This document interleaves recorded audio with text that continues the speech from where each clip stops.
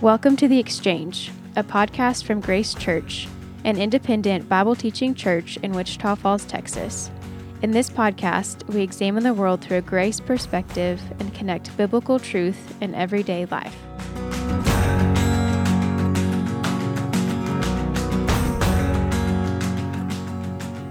Hey everyone, welcome to another episode of The Exchange podcast. Today we will be talking about a new series on pop culture, and so this will be a couple different episodes that we'll talk about some different aspects of pop culture and what it looks like for Christians to interact with pop culture. How can we engage with and enjoy the arts and sports and different things? And so today I'm joined by Reggie and Blake. Guys, thanks for being here.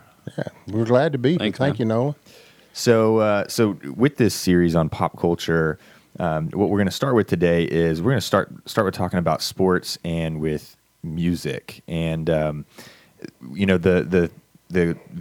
idea behind this specific episode and in this series and the question that'll kind of drive the conversation is, what does it look like for Christians to wisely engage with and enjoy sports and then music? And so, Reggie, I want to start by talking about sports, and this is something that you and I talk pretty regularly about sports in the office, and we're both real big Cowboys fans, lifelong Cowboys fans, and even though I didn't go to A&M, I had a daughter who went through A&M, so I'm financially invested in A&M.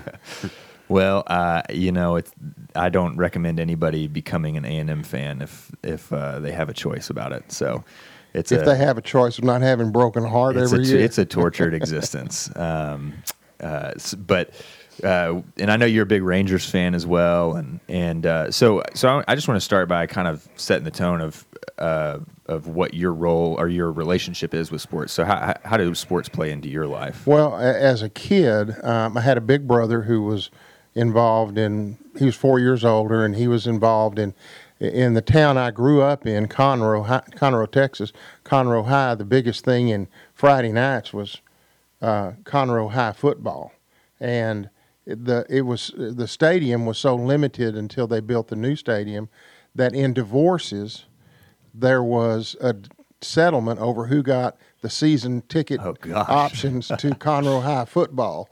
So we grew up in a culture. I grew up in a culture where sports was kind of what you did. Yeah, that's the classic Friday Night Lights. Friday Night Lights. But before that, it was Little League Baseball. And we had a nice little 3-field setup for the Little League, and we could go during the middle of the day and the heat of the summer and go play workup or whatever. And, we played the team they would draft you when you were 8 years old or 9 years old. They would have a draft for all the players moving up from minor league. They called it minor league, and then we didn't have T-ball. I mean, we were always playing 9v9 or whatever with kid pitch. I mean, there wasn't any adult pitch or anything, even in the 7 and 8 year olds. But so I got drafted on this team that was the worst team and had been historically the worst. Does that mean you were the first pick, Reggie? No, I was the last pick of the worst team. But what happened was our coach had 3 sons, and they all played on the team, and they were great. And he shaped us up so that by the time we finished our Little League career, we'd won the state championship of Texas. So, wow. One of the only teams in Conroe that ever won a state championship was our Little League team back in 1961 or whatever it was. But the point is that sports was just what you did if you could. Mm-hmm. And I wanted to play football, but I had a heart murmur, and so they would never clear me to play. So I became a trainer and trained in track and some football. But so sports were kind of what your life revolved around in terms of the culture. I grew up, and I can remember very early, in the early 60s, being drawn to the Dallas Cowboys. Now, they had the Houston Oilers, and my brother was a Houston Oilers fan, but I was always kind of oppositional. And if he's going to be an Oilers fan, then I'm going to be a Cowboy fan. Yeah. And so I can remember on Thanksgivings. We would go over to some people's house, but we watched the Cowboys on Thanksgiving, and so I love the Cowboys. I liked to play football as a kid out in the sandlot kind of thing. Across the street from my house was a elementary school, and my uncle was a coach, and I can remember he sent me for my birthday one year a pair of Puma soccer shoes. Nobody else had soccer shoes. Yeah. They were light, and I couldn't run anyway. I mean, I couldn't outrun a turtle. But he got me those shoes, and man, I thought I was I was something, because I had soccer shoes, and that's what everybody was going. They were going to those lighter shoes. But anyway, I think so. For me, it was just so much a part of my life. Cowboys were so much a part of my life. Family, socially, all of that. It was going through high school, college, and I know visiting with Lance and some of you that some of y'all don't, you're not so much a professional sports fan as you are a collegiate sports fan. But I grew up being primarily a Dallas Cowboy fan, and as you can tell, I'm even wearing, in honor of our interview today, my Dallas Cowboy baseball cap.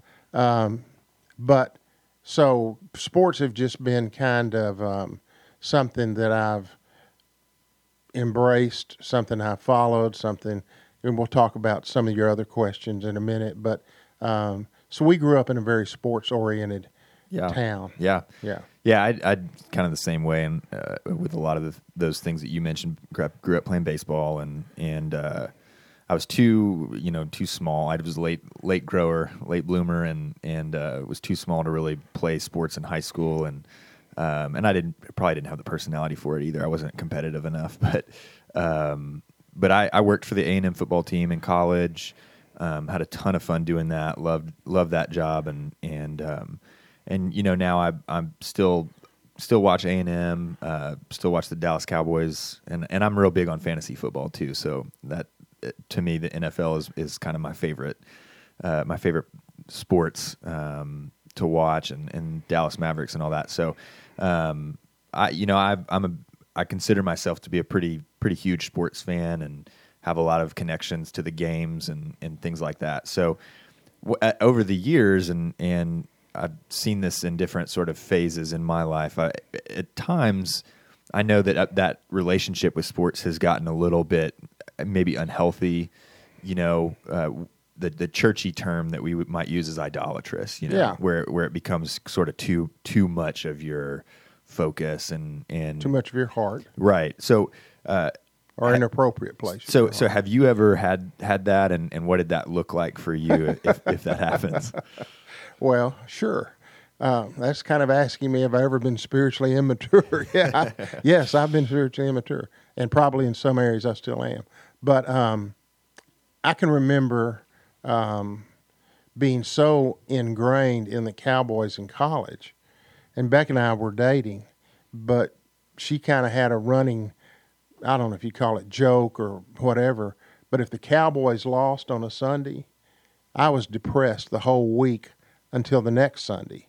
And so Beck would say, it takes him about a week to get over a Cowboy loss. And we were just dating at that time. But for me, the Cowboys were kind of where I focused. Roger Staubach, Bob Lilly, Bob Hayes, even before Staubach, Dandy Don Meredith. So yes, they have had an inappropriate place. Now, what Becca will tell you today is that if the Cowboys lose, it maybe takes me 5 to 10 minutes to get over it. Maybe that's just because you got used to Cowboys losing, I guess. Well, I think that'll sure get into your bloodstream. But followed them obviously through their early glory years. Then they had the slump, and then Jerry Jones bought the franchise, and everybody got mad that he fired Tom Landry. But I couldn't.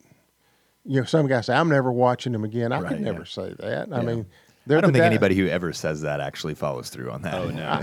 No. I don't know if they do either, but I know guys say that. Well, I quit watching them when they fired Tom Landry. I think I've said that, Yeah.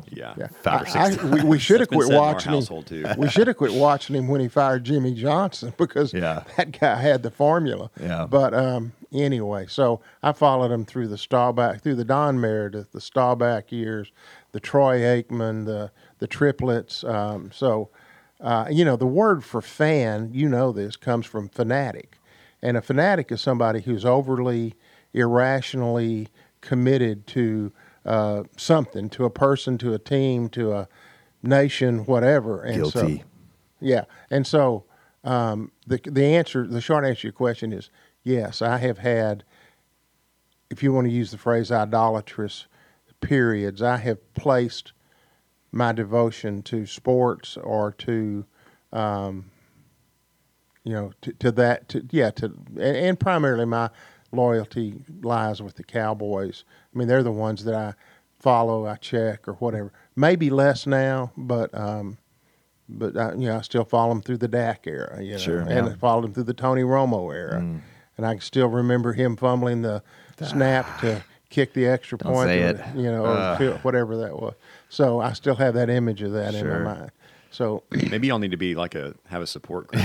That's what this is. Yeah. This exchange is Nolan's and my support group. We're going to get to you in a minute, though. Okay. I was talking to a friend of mine, old college roommate, and our group that has a fantasy football league together, and we were talking recently about he kind of pointed out statistically, if you think about the chances that you're going to, at the end of any season, that you're going to feel like it was a success, and generally we would say if your team wins the championship, then that's big success. That's the success. He said if you think about it, every year when you start out a season, it's like there's a 1 in 30 or a 1 in 32 chance that you're, and in college it's even way slimmer than that, unless you're an Alabama fan, but and you think about the chances that it's going to pay off for you at the end of a season. He's like, gosh, aren't we kind of miserable for putting all our hope in this every single year? And he's like, you're lucky if over a decade one of your teams in any sport wins anything, and so I think it's kind of funny to think in those terms and how much we do invest in cheering for our teams and watching our teams and following them and things like that. But, when we talk about these unhealthy relationships that we can have with sports, what do you think it is about us that allows us to have those unhealthy relationships, and what does that maybe say about our hearts when we that's get a great there? question. Let me step back. I think about it, when I grew up, at the beginning of watching sports on TV, which was occasional. I mean, it maybe was one Sunday football game. Maybe you'd get a college game of the week or something. We had, at that time, black and white TV. I mean, it just wasn't a big deal. I think the rise of, if you want to call it cable TV, satellite TV, whatever, the rise of ESPN, where there's sports on all the time. Mm-hmm. So guys that love sports would get into sports they didn't even care about because they'd rather watch that than watch, whatever the sitcom of the week was or whatever. I also think that there have, the eras have been distinctively identified. That, during the 60s and early 70s, it was Cowboys were America's team. And then you had the rise of the 49ers and their dynasty, and the rise of, lately, the Tom Brady New England Patriot era. I'm just talking about pro sport. And then, the series that ESPN's put out there about The Last Dance and chronicling Jordan's career and all of that feeds something.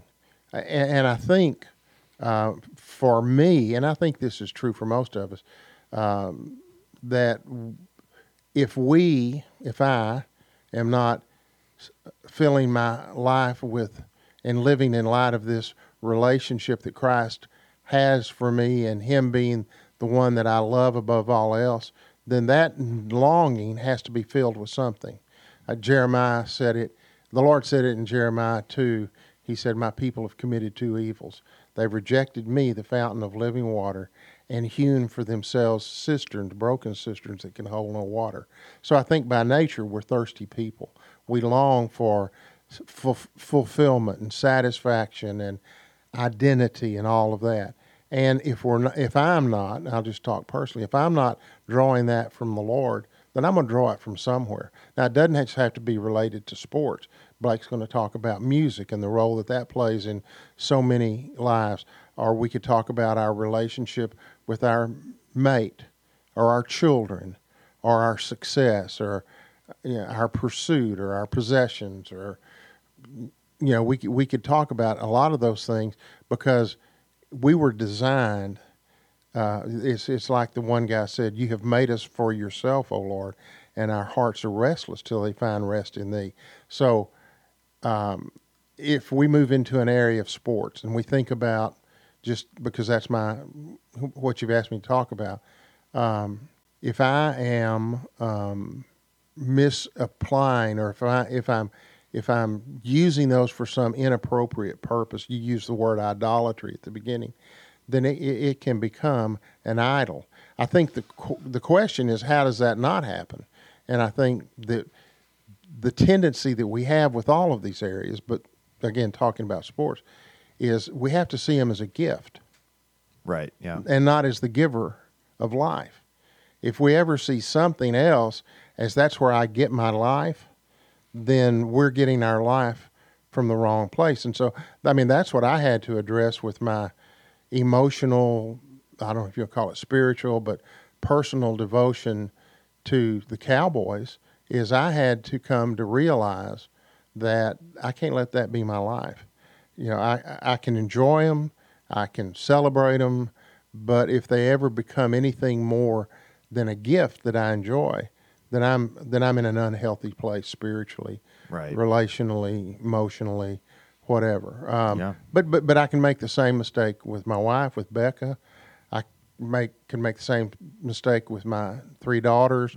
Mm-hmm. I think the question is, what is filling that cistern in my life? And if it's not the fountain of living water, that's the message I did a couple of weeks ago on the woman at the well. She found it through male relationships. Mm-hmm. Right. So for me, and I think for a lot of people, sports can be that area where we look to kind of fill us up, satisfy those longings for significance and importance and value, or it can be any other thing. But I can recognize the areas that I've mentioned where I've had to come to the Lord and ask Him to forgive me and turn my heart and not let that have the inappropriate place that it has. And then the balance is, let's say the Cowboys go on a 16-0 streak next season, if they have a season. Talk about slim odds there. Yeah, well, yeah. You probably couldn't get that bet in Vegas. Not that I'm a betting man, you understand. But anyway, I think I have to be just watching that in my own life. Right. Yeah. Yeah, I think so much of what you said is so true, and part of that for me comes down to when you talk about how do you know when it's gotten that far? How do you know when it's a problem? I think us married guys, we have a sort of a meter built into our marriage where our wife will say, "You're too, wrapped up in this." My wife's, real quick to kind of, why are you so upset right now? Especially like right when we got married, and she was kind of discovering just how deep in it I was. But I think recognizing when, you use the example of the Cowboys losing ruins your week, takes you a week to recover. And so I think understanding like how much does this affect my emotional state, and then how does that bleed into like relationships? How does it, if a team losing a game causes me to treat another person poorly, I am way too deep into whatever I'm engaged with, So there's certainly that, and then thinking about what causes it.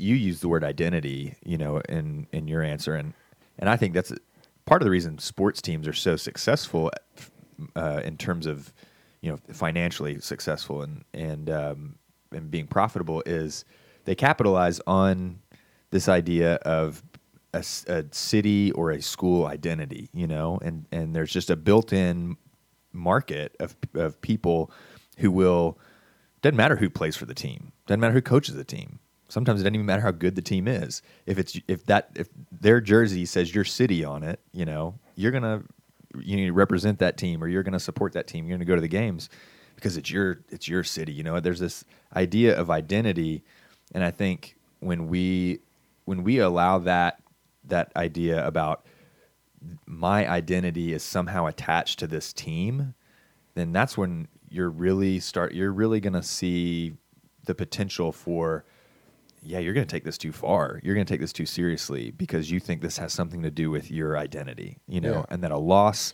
is a hit to your identity, and a win it builds up your identity. I mean, that's if that's how we think about something, then of course we're going to be too emotionally, volatile, personally invested. Yeah. So I think understanding, we ask the question as youth pastors all the time, what's my identity in? We present that question to students to the point that it almost probably it gets to be repetitive and then sort of rings hollow. But it's a real question that's worth asking, and not just about sports, but about anything, and saying, where have I put my identity? And so I think with that question is what a team losing or winning or whatever else might happen, if that affects the way I view myself or the way I worry about other people viewing me, that's when I know my identity's wrapped up in something, and so I think understanding when we've crossed that line from enjoying the gift. Right. And seeing it as a gift. Yeah, enjoying what God has given us to enjoy and having fun with. That's one of the reasons I love fantasy football. We have a fantasy football league here at the office, and it's just, which I'm terrible at. And it's just a lot of fun to. I used to be good at it. Yeah, well, not anymore. It's a lot of fun to engage in that and have something to talk about with everybody and all that. But then when it crosses into I don't want to. If you were like, I don't want to go to work, I don't want to show my face in the office because I lost to Blake the other day. Like the guy who knows nothing about it. It's like I think that's too far. I think I've gone too far. Yeah, the idea that fantasy sports is not built upon your knowledge of what goes on in that particular sport is demonstrated by when our family does NCAA tournament. Right. Yeah. We do a grid or whatever. Bracket. Yeah, we do brackets and enter them into one of the online deals and see who does. Well, when your 11-year-old granddaughter, who's never watched a college basketball game in her life but picked it because she likes the sound of their name, and she wins the whole thing, that probably this it shouldn't be this important to me. Nolan, one of the things that I think too, and I don't know if we touched on a minute ago, is how when professional sports and college sports especially realized how much money was to be made, we got a lot more of them. We got a lot more options on what I call witness wear, T-shirts and caps and coats and jackets, and then it kind of amazes me at the kind of resources people are willing to devote to having all of that stuff. Right. But, and that's kind of going back to the Cowboys. That's kind of what Jerry Jones did for the NFL. Mm-hmm. When he came in, they eventually got him on the negotiating team with the broadcast, and he didn't think the NFL was charging enough for their broadcast rights, so he kind of flipped the game on them and made a contract with Fox Sports to carry some NFL games, and got way more money than CBS or NBC or ABC or ESPN or whoever were paying. And so that became the new standard, and that's when the big money in the NFL that's when the salaries went from several $100,000 a year to multi-millions a year, because they were bringing in so many more resources. Matter of fact, Jerry Jones, they had a contract. The NFL had a contract with Coca-Cola. That was the brand of the NFL. Jerry Jones made a deal in his stadium when he still had Texas Stadium with Pepsi. And they said, well, you can't do that. He said, this isn't the NFL. This is Texas State, but he found a way to make money. And, and then obviously you just follow what he did with AT&T Stadium and all that. And I'm not necessarily saying anything other than that there's always been a phrase, follow the money. You want to know where the truth of something is. There's some aspect that the money plays a huge part in it. And I think we as Americans kind of follow that, is this a successful thing? And it's measured by the resources, and then they get the TV time. And I think going back to the ESPN comment, we get inundated now. Yeah. Now, not so much during COVID, because who wants to watch the 1981 national collegiate? They're pulling everything out of the vault. NCAA right basketball champion. I mean, I really have no desire. Sure. But just this week, I think they're starting back some sports, and I think you told me that baseball, MLB, I saw something about getting ready, telling their players to get ready to get the season started. So, but that's. For me, it has to be a matter of seeing it as a gift I can enjoy. And then I have to be honest with myself. Can I enjoy it responsibly? Yeah. Or will it take me into an unhealthy place where it'll preoccupy more of my heart and mind than is healthy? Yeah, and you talk about the money, and I think that brings up another interesting aspect to all this. If you have a relationship with your team, I'm a fan to whatever extent I'm a fan, and you think about it as a relationship and the balance or imbalance of the relationship. If you see your team and I'm a fan, I'll always be a fan no matter what they do. That relationship isn't mutual. It doesn't go both ways. The team sees you as an opportunity to make money, and they'll do whatever they can to make money off of you. And people get mad when their favorite player on their favorite team, goes somewhere else and signs a contract for more money or whatever, or an owner makes a decision that's financial, and it disregards, the purity of the game or something like that. It's a business. Yeah, and I think it wouldn't make sense to think that you have this mutual relationship, and not that people necessarily think that, but if you step back and recognize that, then you go, yeah, it isn't real logical for me to be as invested as I might be in my team when I recognize they're just a money making business, and they're going to do what they need to do to make money, and that doesn't really they don't account for how I feel about it, and they're not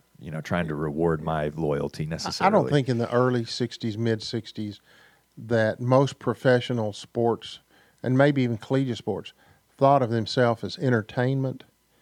And I know you're going to get into the entertainment aspect of music with Blake in a minute, but somewhere with the predominance of the money and the exposure and the cable TV that first came and then satellite TV, there's just, sports has become a lot, not just of good competition that we enjoy, but it's become entertainment. And if they're not entertaining me, either by winning or by having a high-powered offense or whatever. I mean, I don't know if you watched any NFL football last year, but Patrick Mahomes and the Kansas City Chiefs were the most entertaining thing in the world to watch, because they could be down by 3 touchdowns with 5 or 10 minutes left, and Mahomes put on that, just puts on a show. And that'll probably be, this has been the Brady Belichick era, but now that's split up. So, probably it'll be the Mahomes Andy Reid era in NFL football. But anyway, it's become entertainment. And you said something about being competitive, and our whole family is competitive. I maybe I infected them with that. I don't know, but we get competitive in our when we do the NCAA basketball brackets or whatever, we just, and I think part of the thing is I love the competition. And I get a little angry if I don't think they're taking it as seriously as I'm taking it. So anyway, but Becca has to. I mean, she's competitive too, but she has to kind of, like you said, Suze does.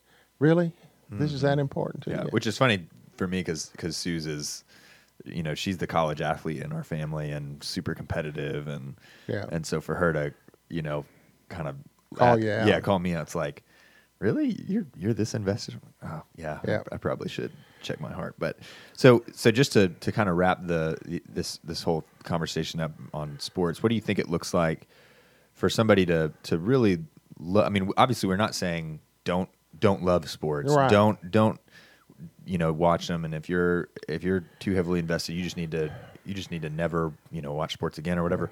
What do you think it looks like to have that healthy relationship where you're putting it in the proper context and enjoying it as the gift? Yeah. Let me go back to something you touched on, and I'll say I think that if you're following any sport or team or whatever you do that you follow, and we're talking about sports, if you have I think these three emotions are kind of like warning lights on the dashboard of your car. If you get angry, unrighteously angry when they lose, and you carry that, then you probably have a goal for that team to do something for you that they're not coming through. If you get depressed, and I'm not saying depression is wrong, but if you, because of their loss, you find yourself, like I would in college, get sunk down into some kind of mild depression for a week until the Cowboys won next week, then you have to ask yourself, because the outcome's uncertain, okay?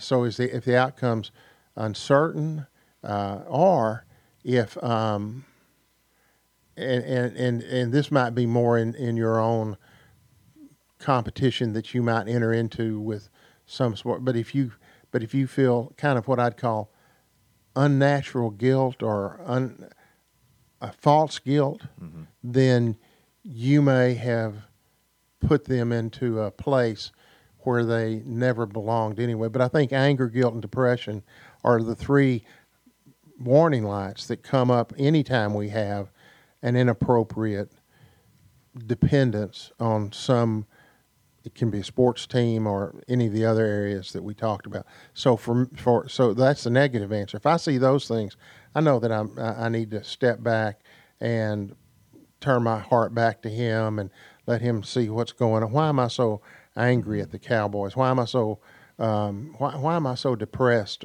Or what am I feeling guilty about?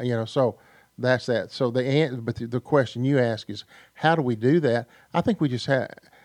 Larry Crabb has said, and I know we've referenced him in this series, several of us have, but he says that the whole perspective of how we walk through life, one of the greatest traits that you can have is self-awareness. Do I understand my heart?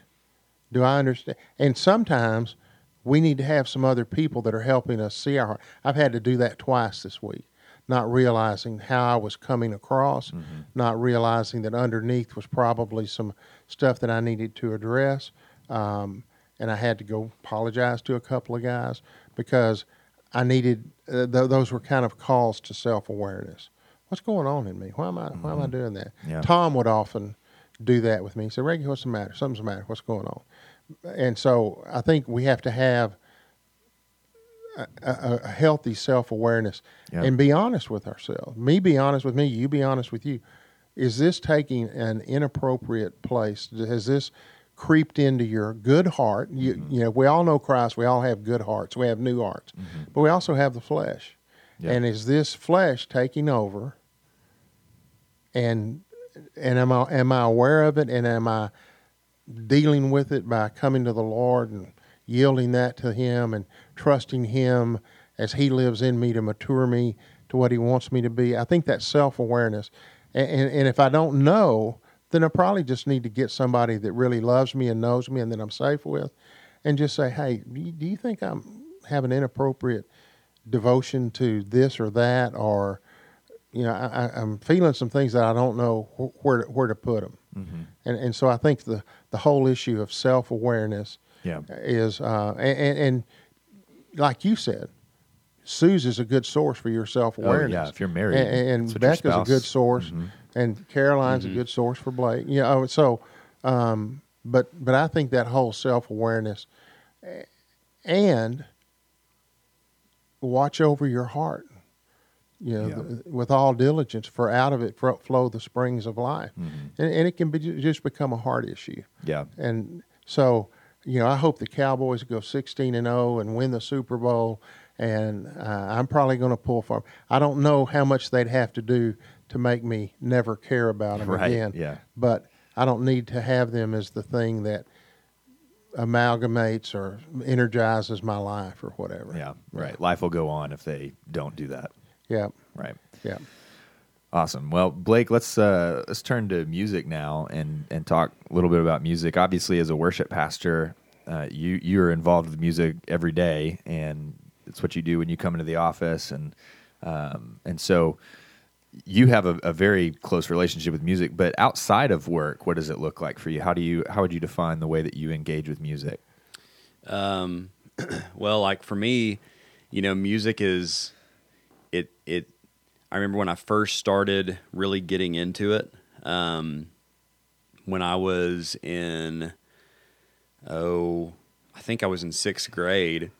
And I remember listening to music in my room by myself and thinking, man, what's making all of these sounds, And it was probably during the MTV, music video, you see your bands playing these songs. Yep. And so I remember seeing somebody play a guitar, and I was like, man, I really want to learn how to do that. Looks cool. And I was like, that looks so cool. And so I remember going up to my mom and saying, hey, can we do like guitar lessons? And so that's kind of how it all started. That relationship with music started with me. And we went to a local music store, and she bought this, so she didn't buy it. She actually rented it just in case, like a few months later, I wasn't into guitar anymore. And so, we wouldn't be wasting money on this guitar. Right. And so anyway, she rented this acoustic guitar, and with it came, she also got me like lessons that we paid for monthly. And so I had a guitar teacher, and I did that for about a year, and he would teach me a couple of things. One thing was like the sheet music and just how to play and things like that. But every week what he would do, he would say, Blake, bring me a CD, bring me whatever CD you want. And I'm also going to teach you how to learn to play by ear. And so I would bring, that was my favorite part of it. So I would go home and I'd practice like constantly, so that when we had to do the book stuff, we would just kind of just go through it as fast as we could. That's awesome. So I could say, hey, play this for me. And so what he would do, he would put this CD into his like CD player. For our younger listeners, a CD is a round thing that would go in a machine that would spit out sound when you played it. Exactly.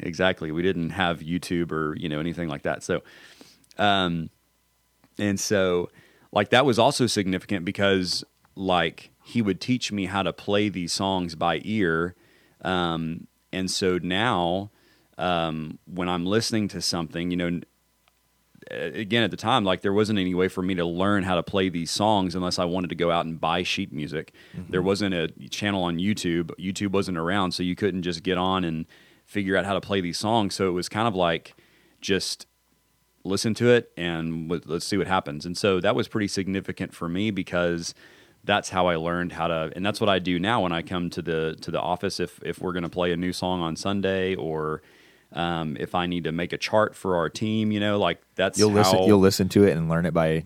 Yeah, I'll just listen to it wow. and learn the chord structure, learn it by ear, and then translate that to a chart, and then send that to our team. And so for those who think Blake only works 2 months a year, Christmas and Easter, there's more. There's so much more. And 1 day a week. Yes, 1 day a week. That's my mother. She always said I'd go see her at the home, and I said, I got to go to work. I thought you only work one day a week. Yeah. That's the burden we live with. Yeah, there you go. So your worship pastor, part of what he's doing is, to me, that's pretty insanely difficult. Is he's listening to new music and hearing what chords it is, and then charting them to give them out to the band. That's okay. It's fun though. It's like it's that problem solving type of deal. Well, I hope it's fun for you. And so it's kind Doesn't of sound fun to me.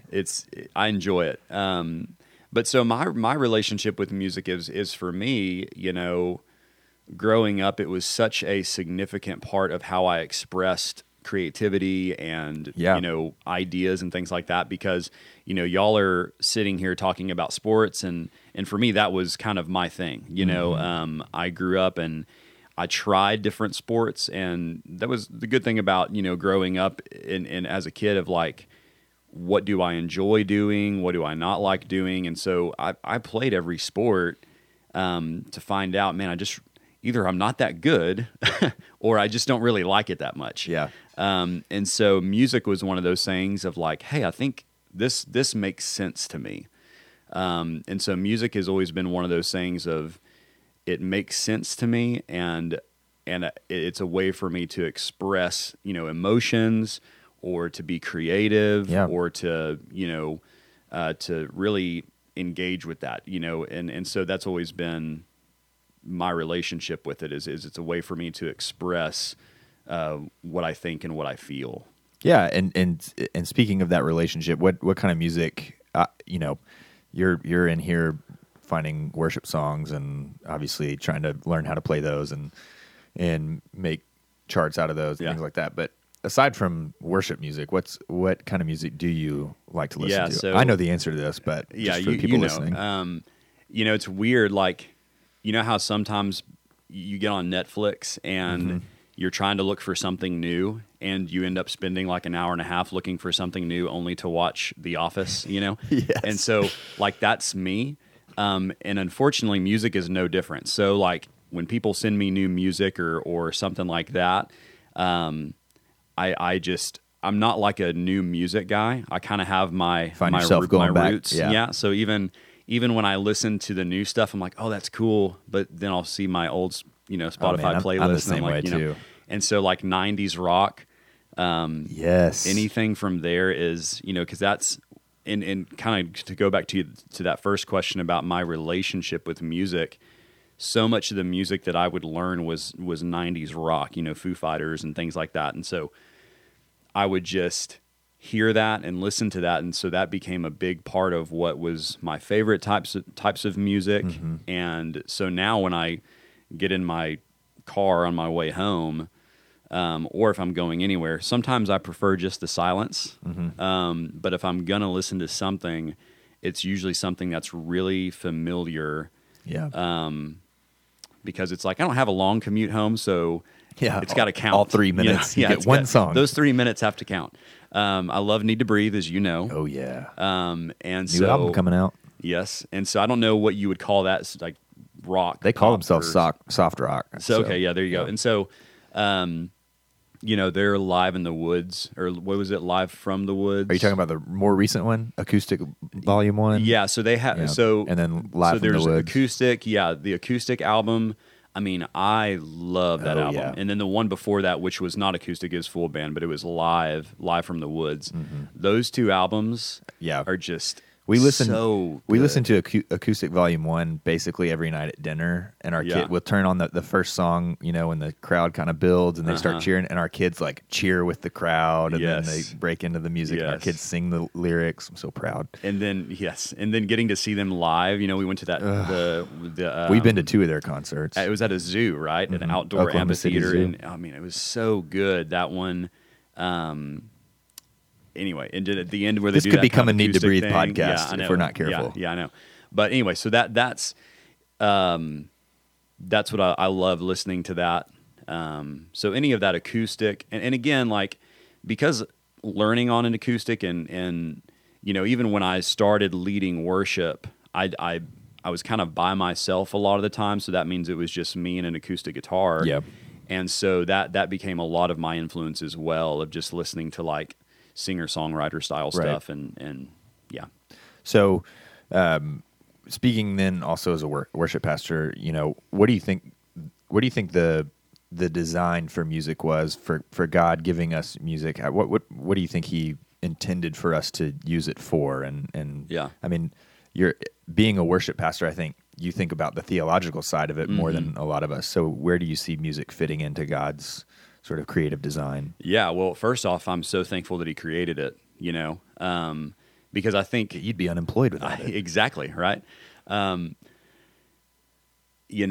think that obviously He created it for us to enjoy it, right? I think about our kids, for example. We're teaching them things at early ages, and one of the methods that we're using to teach them is through song, is through a melody, is through things rhyming, like the ABCs, or that's how Emerson learned her days. Our daughter, that's how she learned her days, Monday, Tuesday, Monday through Sunday. And so music also has it's a significant way for us to learn things because it reminds us. And so, we can create these melodies, and through these melodies we can repeat them over and over again, and it's ingrained in us. The words are easy to remember that way. And so it's a teaching tool. And so I think that God intended it for music to be a teaching tool. And one of the verses that I think of when I think of music is Colossians 3:16. It says, "Let the word of Christ dwell in you richly, teaching and admonishing one another in all wisdom, singing psalms and hymns and spiritual songs with thankfulness in your hearts to God." Yeah. And so when I think of music in regard to worship, the Sunday morning context, but even outside of that, music I think is designed to be a way for us to sing God's word, to communicate scripture to one another, to encourage one another, to teach, to admonish. And so, and to do it together, music is such a participatory thing. It's something that people do together, which has been really unfortunate through the time of quarantine, where you miss a big room of people singing together and finding encouragement through that. And so I think that also kind of helps people understand your perspective standing up there on stage. We've talked about this in meetings and things like that, but I think for people who are sitting at home watching our church service online and seeing you sing, I think it's easy to miss that element that you're talking about and just, there's Blake up there with his guitar, just like always. There's almost nothing different right now. But from your perspective, it's when the way that you're talking, and I'm sure there are a lot of people in our church who agree with this, but for it to be such a communal activity, yeah, of course, and that it's so much about singing together to you and in your mind, and to not have that really, not maybe I don't want to say diminishes because Well, yeah, I know what you mean though. It's the value of what you're doing is still there, but one of the biggest elements that makes it what it is is absent with and that expands outside of music as well, just with the way things are right now, just being together in general. But I think that like I was saying with our kids, we're using music to teach them what is true and what is right. That's a great point. And I think that's kind of the same thing with worship music or songs that are influenced by Scripture, and sometimes more than that are Scripture. Songs that are directly, something out of the Psalms, or a biblical truth about God or about His character or what He's revealed to us. And when we continually sing that, it gets locked in our brains, right? And so as we sing that, we're reminded of that truth, and we're reminded of who God is. We're reminded of what He has done. And so I think that just draws us back to Him. So I think God created music as a way for us to draw near, and just to be reminded of who He is and not forget it, Yeah. And so it's a really significant way for us to learn the Scriptures and to teach them. Yeah, that's a great point. And thinking about the community aspect of it, and that Need to Breathe concert that we've been to a couple, but that one you're talking about, when a few of our friends, I think my wife got me the ticket for my 30th birthday, and then I think a lot of the other wives got them for their husbands for their birthday. And, we went to that concert, and Susan and I still talk about that to this day as one of our favorite memories of all time. I mean, and to think about what that was, it was a group of friends gathered for music, and music was the kind of focal point of that. And we sat out there on that, in that amphitheater on the blankets or whatever, and listened to music together, sang along together, and just generally enjoyed music together. And I think that speaks to the power of music to draw people together. And that goes off another thing too. It's music to me is one of those things that connects the head and the heart, and so when we think about scripture, it's one of those things. Also a great band. There you go. I'll have to ask you about that later since I have my roots, Yes. my foundation. So I have no idea who you're talking about. But, I think They're an A&M band. Music helps us to sing what is true. If we're talking about it from the perspective of worship music, we sing what's true, but it also helps us form an emotional connection to the truth. Yeah. So I think it does a good job of connecting head and heart, that we're not so tied just to the knowledge aspect of it, but what that knowledge can do, and what that means for us. I think it just does a good job of connecting the emotional to what's true. Yeah. I know this isn't my area, but one thing that, as y'all are talking, how many of us, if something plays on the radio or on a podcast or something, and we automatically know the words because we listened to it in the past, but we may not have heard it for 10 years. Yeah. But those words are there, and music has a way of enabling us to remember things that we may have tried to memorize or whatever, but if we just try to do it rotely, it doesn't stick near as much as if it was put to a tune. And you can, I still remember one of the ladies in our church wrote some lyrics for some Bible verses, and I can still sing those Bible verses in my mind. Yeah. So that power to connect into our memory banks is, and you saying you're teaching your kids those kind of things through music, that'll stick with them. Yeah. Quite a while. Yeah. Well, it gets burned in there somehow. And the what you're saying too is speaks to the what music is and how we consume it. I know a lot of people. I'm not one of these people, but a lot of people, when they talk about watching a movie, they'll watch a movie one time, they don't want to watch it again. They don't sit down and turn on Netflix or whatever and go, I want to watch a movie that I've seen before. My wife doesn't like to rewatch movies for the most part. I could, but a lot of people don't. But songs, they're really, anybody who likes music, listens to music, doesn't listen to a song and go, okay, I've heard that song, don't need to listen to it again. Absolutely. We'll listen to songs over and over and over again. I mean, it's what you're talking about, going back to the music you like. You'd almost rather listen to a song you know and love than a new song. I'd rather go listen to one of my playlists, The Head and the Heart, Rivers and Roads. I'm going to introduce you to that one. So, Four Tops. I don't know what that is. Otis Redding. Oh, no. Redding. Sorry. Those are all 60s. You can introduce soul us. bands. You can introduce us soul to that. But I think part of why music is effective in the way you're talking about is because we almost always listen to music over and over and over and over and over again. Yeah. So that's part of that. What makes it kind of take its place in our hearts that it has. But we talk about sports being idolized and how it can kind of be misused and abused. But how do you see that happen with music? What does it look like for music to become idolized for a person? Yeah, I mean, it can be dangerous, just like anything else, And as I was listening to y'all talk, I was like, man, I mean, this applies to everything, and music is a part of that, where what is originally something that is good, right, and meant to be enjoyed, can ultimately be made into something that can be toxic, right? And music is a part of that. And so I think that I think it's misused in just, as y'all are talking about the entertainment side of it.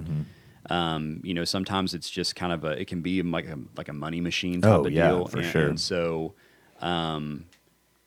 it can lack the depth, you know? I think the term sellout came from musicians who absolutely stopped using their creativity and artistry and started just going where the money was. Right. And so I could be wrong. Well, I wouldn't know, but it sounds right. So, I think that obviously, and you have to ask the question, what is the music about? What do we sing? What are these artists singing about? I remember like listening to a lot of these songs in the 90s as a kid and not having any clue what they meant. And I was singing along with them. And then, once, 10 years later, I go back and I listen to it. I was like, oh my gosh, like I was saying that, you know what I mean? And because now I know what those things mean, or I can interpret those lyrics for sure. But music, as it can be about the Lord, it can be about anything else. And so we have to be really careful with what we are exposed to in that. Just as, if you're going to watch a movie or if you're going to go to a sporting event, or you just have to keep your heart in check, because the more you let in, it'll begin to affect the way you live and the way that you see things. And so I think you just have to have a gauge on that, and you have to keep that in check. You have to have some sort of grid when you're really doing anything, and listening to music is a part of that as well, because it can be dangerous. I think the part that, as you were saying that, Blake, goes back to the part of the thing I referenced about the heart. Our heart can go in a lot of unhealthy places, and that's why we have to listen with critique, and kind of make sure that we're not buying into some introspection, some kind of philosophy of life that we don't embrace, but we enjoy the song, and so and that may that we just have to be careful about letting that shift our hearts and thoughts and focus. I mean, I do. Well, and go ahead. I was going to say, you talked about being a kid and singing along with songs, and then growing up and realizing what you were actually singing along with. And I think about being probably 9 or 10 years old, and I asked my dad to on his way home from work one day if he would go buy me a CD. And I think it was an Everclear CD, the band Everclear, and I, you talk about 90s rock. I mean, that was like quintessential 90s rock, but and it's an album that I still listen to that album, but my dad he went to go buy it, and being the involved and engaged father that he was, I mean, he wasn't going to just go buy it and bring it home. He kind of looked into it and read all the song titles. read all the song titles and everything. And I remember he came home and he couldn't Google the lyrics. And exactly. And I was so excited when he got home, because I was like, I'm going to get my CD, And I ran to the door, and he walked in empty-handed, and I'm like, where's my CD? And he's like, I didn't buy it. And I was like, why not? And he's like, I looked at the songs, and there were some songs on there, and there was a song that I want to say the song that I think the title was "Why I Don't Believe in God," which is not a song that I remember. It was one of their deeper tracks. It wasn't like a single or anything like that. And to this day, I still don't even know that song, but I think that was the title of the song.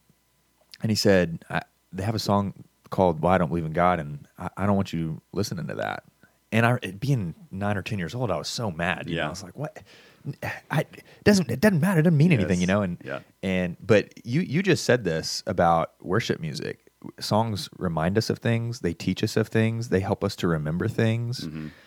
And thinking back to my watchful parent not allowing me to listen to something that taught it did teach something. It had a point, but it wasn't the truth that my dad wanted me to hear. And for him to say, I don't want you reminding yourself of that. I don't want you learning that, memorizing that, reciting that, singing that. Now I look back and I'm like, wow, that was I get it, and as a kid I was resentful, but now I'm like, yeah, if music has the power to teach and it has the power to remind us and it has the, all the things that you talk about with why we sing it in church, then, music can be misused, for the sort of oppositional purposes. And like you said, when we watch a movie, sometimes we just watch it one time and that's kind of it, and it may be a few years before we see that movie again. With music, that's often not the case. Like when I remember getting a CD as a kid, and I would play that the entire week. And more. You'd wear it out. To where you were sick of it. And then you'd have like your 4 go-to songs that were the ones. You know what I mean? And so, you are constantly giving yourself over to that. Whether you realize it or not. And that's Putting not to say, is it, and I'm not trying to be like black and white, there's certain things that that's not to say we should go out and throw out everything, right? But we do have to be wise about where our hearts are, because that's right. We are constantly giving, in listening to something, we are exposed to that. Oh yeah, and we have no control over whether it's true or false. Shaping us. Yes, it's shaping our minds. Yeah, and I always make this reference with my students. They've probably heard me say this over and over again. But when I was at A&M and at Breakaway, the big campus-wide Bible study that we had, and Ben Stewart was the teacher back then. And I remember I wrote it down and I had it taped, sticky note on my computer, monitor when I was in college, and I still remember it. He said, "Be careful what you're putting in your mind, because what you think about is what you'll desire, and what you desire is what you'll chase." That's great.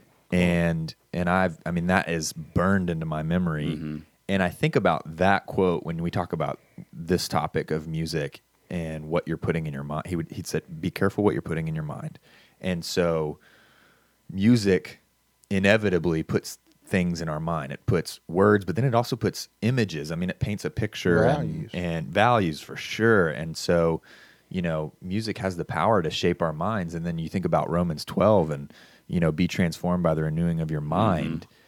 And that's God trying to harness, Paul's describing harnessing that pattern and that practice for good, and understanding that it can be used for bad too. Yeah, because music, I think, was meant to be participatory. You were meant to sing along with it, And so what are you singing? What are you singing about? And I learned that I have to be careful, with what I'm allowing myself to listen to. Yeah. And sometimes that's Christian music too.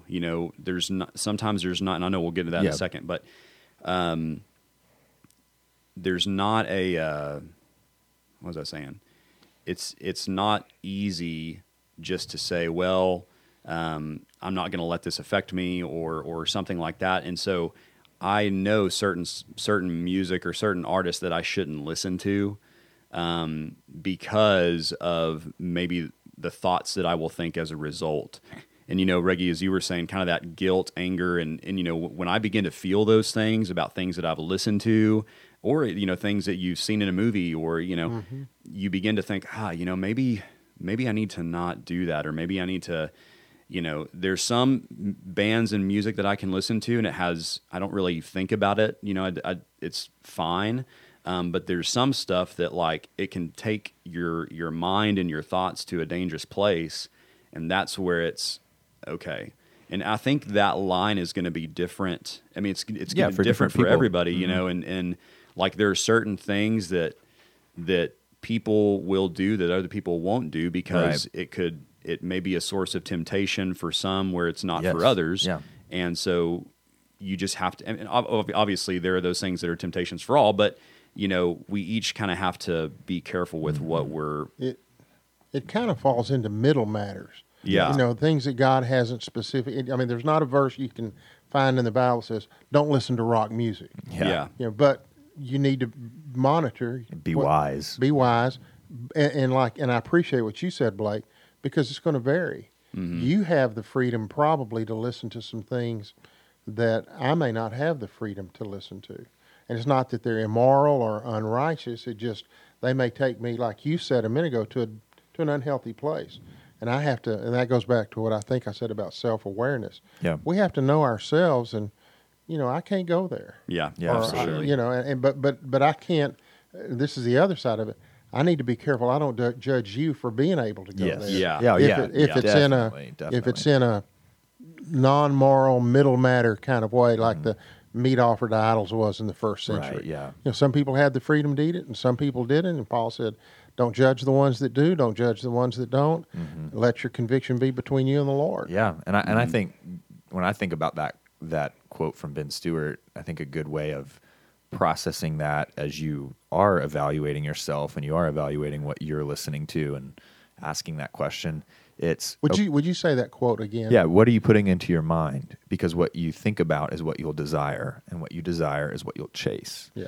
And so I think that gives you sort of a check that you can go through. What are you putting in your mind? What music are you listening to? And then, what does that cause you to desire? And does it cause you to desire things that are contradictory to God's desire for your life, His will for your life? And then how do those desires play out in your behaviors? I mean, are you seeing yourself, struggle with sins, and you're seeing yourself struggle to resist the temptation to pursue those things? And so if you find yourself in that pattern of, man, this is really shaping what I think about, I think way more about blank when I listen to that music than I should or than I want to. And then on the flip side of that, what can I put into my mind that really shapes, renews my mind and shapes my thoughts for God's purposes? And that's where I think, one of the ways that I've sort of harnessed music and tried to use it for the glory of God and for the benefit of growing in my faith is understanding two things, and you've touched on one of them a lot through this, is music has the power to teach us. So the lyrics that we're singing or hearing they have the power to just get ingrained in our mind and be constantly shaping our thoughts, and also its ability to affect our emotions. Mm-hmm. And so I think about, when we encourage Christians to connect with the Lord, to go and spend time with Him and really build their relationship with God, more than go to church, pray every day, read your Bible, the things that end up feeling a little checklisty, when we talk about trying to connect with the Lord and they gets a little more personal, what helps you to connect with the Lord that might be different for you than it is for me? Yeah. I think, one of the things that I've found is music has the power to stir my affections for Jesus in a way that few other things do. And if I listen to certain music, and I have those playlists, that we talked about, going back and listening to songs that we know and love, there's songs that have the power to sort of stop me in my tracks and remind me of truth, remind me of who God is and who I am in His eyes, and then to emotionally uplift me or calm me, Sure. And so I think recognizing the power of music and the purpose of music, and then avoiding those things for our detriment, for our harm, where they can take us down a bad path, and harnessing them to take us further down the path of growing in our relationship with Jesus and stirring our affections for Him. Yeah, it's like, sin is sin, and there are certain songs or music I can listen to that are going to, get me to a place where I'm thinking about that. Yeah. And that I shouldn't listen to. Songs that are maybe antithetical to the Right. gospel itself. Yeah. And then on the other side, there are songs that are truth and that are going to allow me to be reminded of that truth and to respond to that truth and to emotionally feel the effects of that truth. Mm-hmm. And so what does it look like for me to pursue that? Yeah. And you kind of like going back to that quote, like if that's my desire, what is it going to look like for me to pursue that? Right. Instead of the other? Yeah.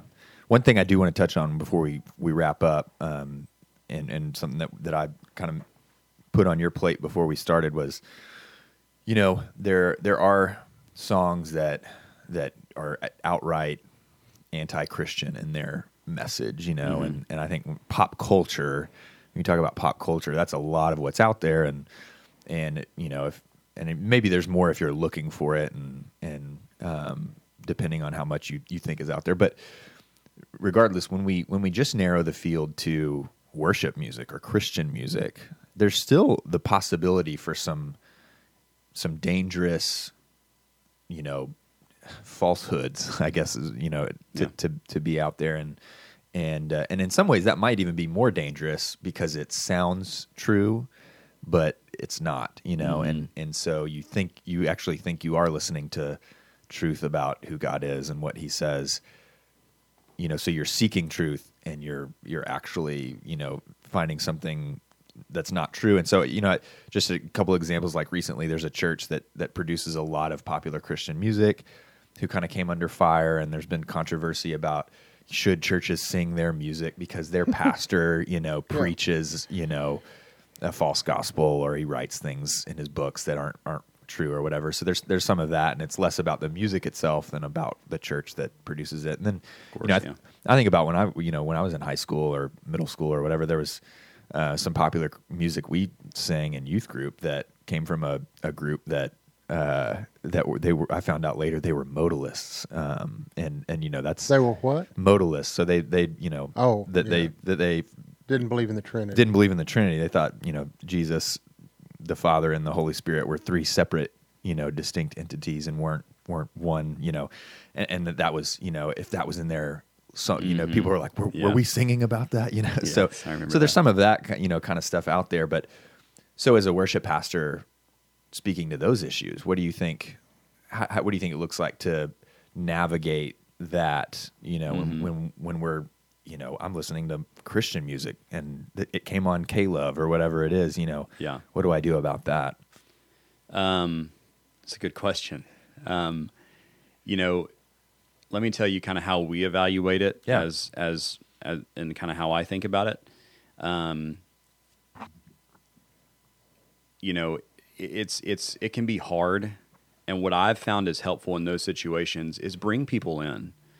That's a good point. When I have questions about a song, like don't sit there and be alone with it. It's good to wrestle with things, right? Mm-hmm.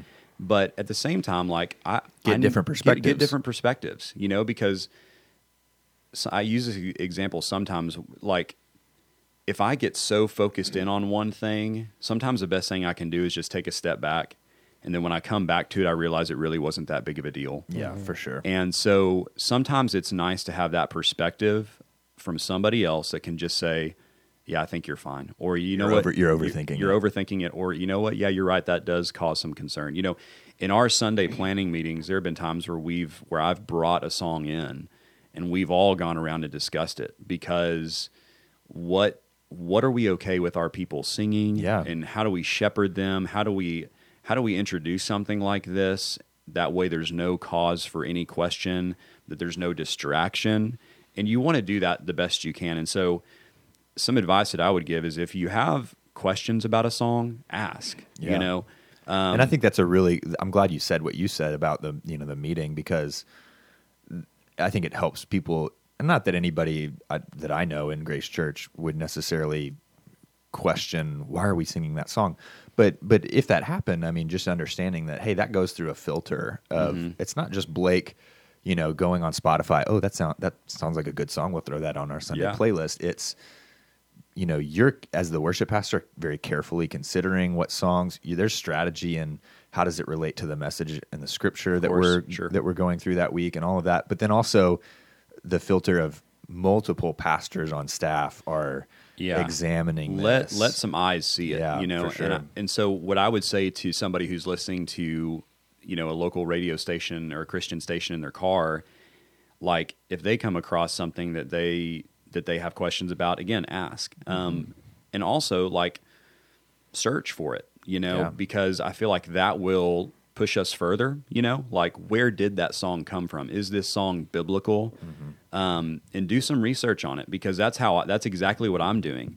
When I have questions about a song, or, sometimes I'll hear a song and the first thing that grabs my attention is more kind of the melody, like the music and the musical side of it. And I love the music, but the lyrics may be way off, and I would never play a song like that because it doesn't really match up with what we believe. And then sometimes, you may not hear something the first time, so you keep listening to it, and then, well, let me find out where in Scripture it says that about God. And if it says it, then now I know something that I didn't know before. I know more Scripture passages to back up what I'm singing and what I'm believing. On the other side of that, if I find that it's not true, then I have kind of my own decision to make. Kind of like we were talking about earlier. Where does this lead me? Does this lead me to a place that's dangerous in what I think about God? Like, am I believing something that's false? Or is it one of those things where it really isn't that big of a deal, and there are a ton of other truths in that same exact song that I can overlook that one because the other truths are so great. You know what I mean? And so, and I remember Tom telling me, like, you have to have a grid of what you're gonna allow through. Is it one word that you're concerned about? Okay, well, you better have an explanation for it. And this is more of we're gonna sing this on a Sunday morning side, but is it 2 words? Is it 3 words? You have to develop a grid of what you're okay with, and you kind of have to move forward with that. And so my grid is, let's get some eyes on it, and let's evaluate it. And we have the best tool in the world to evaluate it. We have the Word, and so we can do this. And so then it's a question of, okay, well, if there's a concern, is it worth it for us to still sing the song because it presents a lot of other good truth that outweigh maybe what our concern was, and it depends on how strong that concern is. If it's something that's blatantly, goes against Scripture, then we wouldn't do that. Right. Obviously for somebody listening in their car, it's a little bit different, but again, it's that, what am I believing in this song? You know what I mean? So you have to do some work there too. Blake, I appreciate you taking all of that effort, because I think there's some, I'm not that familiar with the world of worship music, but I think there's some that would just play it because it's so popular. Right. Or, oh gosh, this is wonderful. But I know even when we've wrestled over, should we sing this song, sometimes at the beginning of it in worship on Sunday morning, you'll kind of address what might be the stickling issue and say, but this is how we see this, and let's move toward the Lord with it. And I appreciate for sure your diligence thank you. to do that. My thought is, if it's on our minds as we listen to the song, it's going to be on the minds of our people. Right. And so how do we get in front of it and just go ahead and bring attention to it, and then give people a way to move past it if we can, totally agree. And there are a lot of songs, sometimes it's just, maybe I don't have complete clarity on it, but we have plenty of other songs in our bank of songs that present the same truths that I'm not concerned about. So let's just sing that one for now, and we'll come back to that. There's no rush in this. And like we said before, it's music. It's okay to sing the same ones over and over again. Yeah, exactly. So, and I think we have to remember that we don't create wisdom. God creates wisdom, and that's good. In Numbers, God used Balaam's donkey to speak. Right. And anytime Balaam tried to curse the people of Israel, he ended up blessing them. So God can speak through people, through anybody. And he can speak truth through maybe other artists that we wouldn't 100% agree with. Yeah. That's a good point.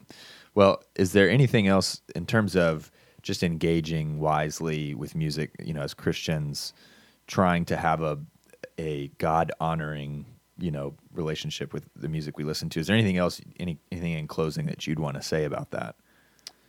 I don't think so. I think it comes down to, what is this song pointing us to? Yeah. And if there are concerns about it, take the time to research them and figure out where it's coming from. I agree. I think that journey right there will be beneficial, because I think it'll be good for you either way. If you find out that it's something that you'll have learned something new, and then on the other side you would have learned that, hey, this is why I disagree with that song, but you know what? I still like it though. And so, music is a great tool for us to learn, and so it's a great teaching opportunity, and it's also a lot of fun. Yeah. So I think it's enjoy it. Yeah. Yeah. That's great. Well, thank you guys both for being on today. Had a good time talking about music and sports, and appreciate you all taking the time to join me. So thank you, Nolan. Thanks, Thanks Nolan. for inviting us.